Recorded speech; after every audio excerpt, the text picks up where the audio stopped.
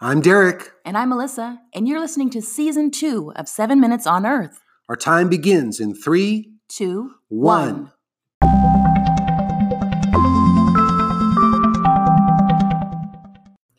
Episode 70, 2 Years in Time, Part 3. Surprise! I know, we thought we could cover this thing in 2 parts, but I think we need 3. We need 3. We need 3. The memories are there. We're only talking about 2 years in our lives, really. That's crazy, like 2.5 years.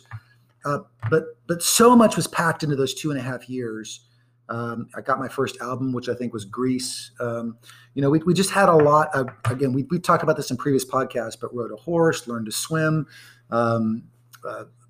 Christine would swim in baptistries. Dad had his first pastorate. I learned about the church. My sister got saved there. We were in transition. There was also some pretty heavy stuff that happened during that time. My mom got sicker. We really wrestled with some pretty heavy things, I think. Just as a family, for you and I being so young. Yeah. Some pretty profound things. Things that most families probably don't have to deal with, And at the same time, I think our German family came out to visit us while we were in New Mexico. And that was their first visit. And so their first introduction really to America was New Mexico, which they loved and we hated. Yeah. So they thought of cowboys and Indians. They were thrilled with the desert and we were desperate for kind of greenery. The other kind of beautiful part of New Mexico was we got to know our grandparents a little better, and Claude and Patsy, and just really wonderful human beings, sweet human beings. And they had horses, and had a couple of experiences that were kind of a good wake-up call in terms of even the limits of their patience, because I could test patience on occasion. But they were, in general, just really wonderful people, and we were very appreciative of that time with them. I thought maybe we'd talk about some of the more profound things. Now, part 1 was very profound because of you coming to faith. Right. Coming out of mom's sickness. Mom's sickness had an impact on my own salvation as well.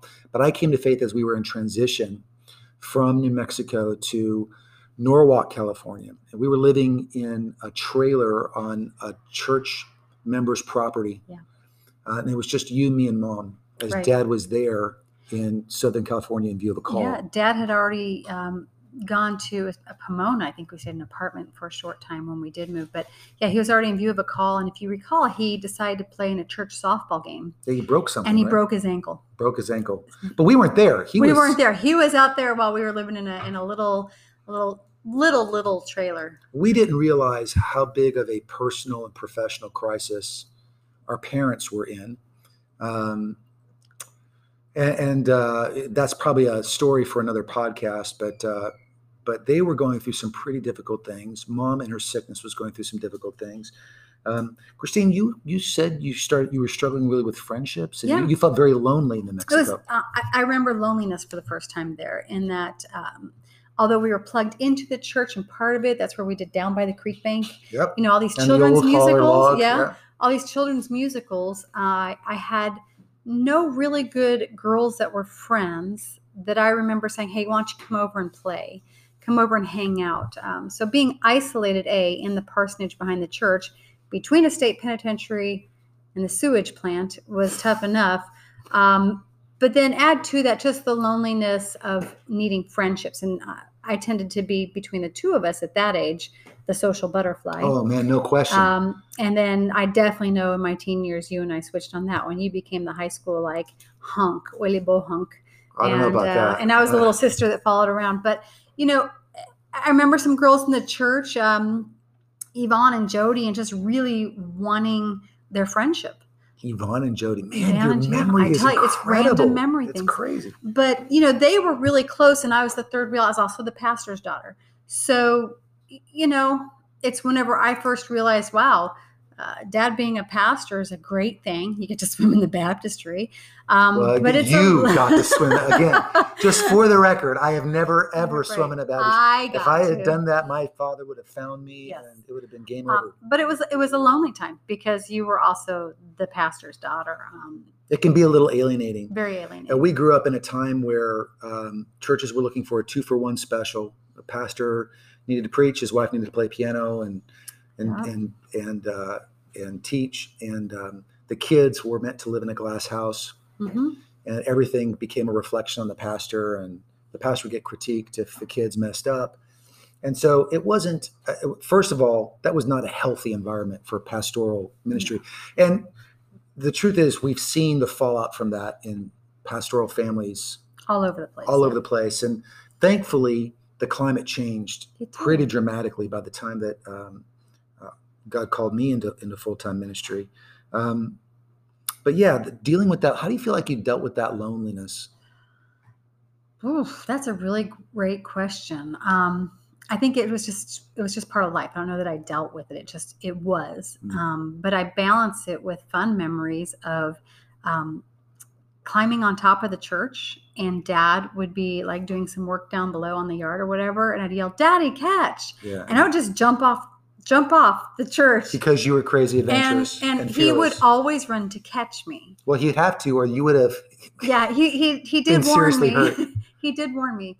You really need to make sure that I'm there before you jump off the roof of the church. So, you just try to balance it with those memories, with the times with Grandma and Grandpa, getting to where Grandpa called me Twinkle Eyes. So I couldn't find friends my own age, but I got close to grandparents and Grandma and Grandpa and spending time with them and us growing as a family.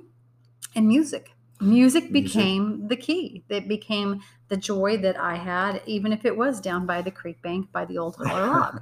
Well, and you were good at it. And, it's funny.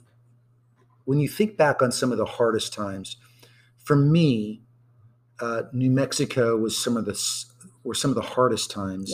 Yeah. And then Norwalk, and the later part of Norwalk, were some of the hardest times. But it's interesting when you look back, you see that a lot of the lessons of who God is forming you to be, the things He wants to teach you, take place in that context.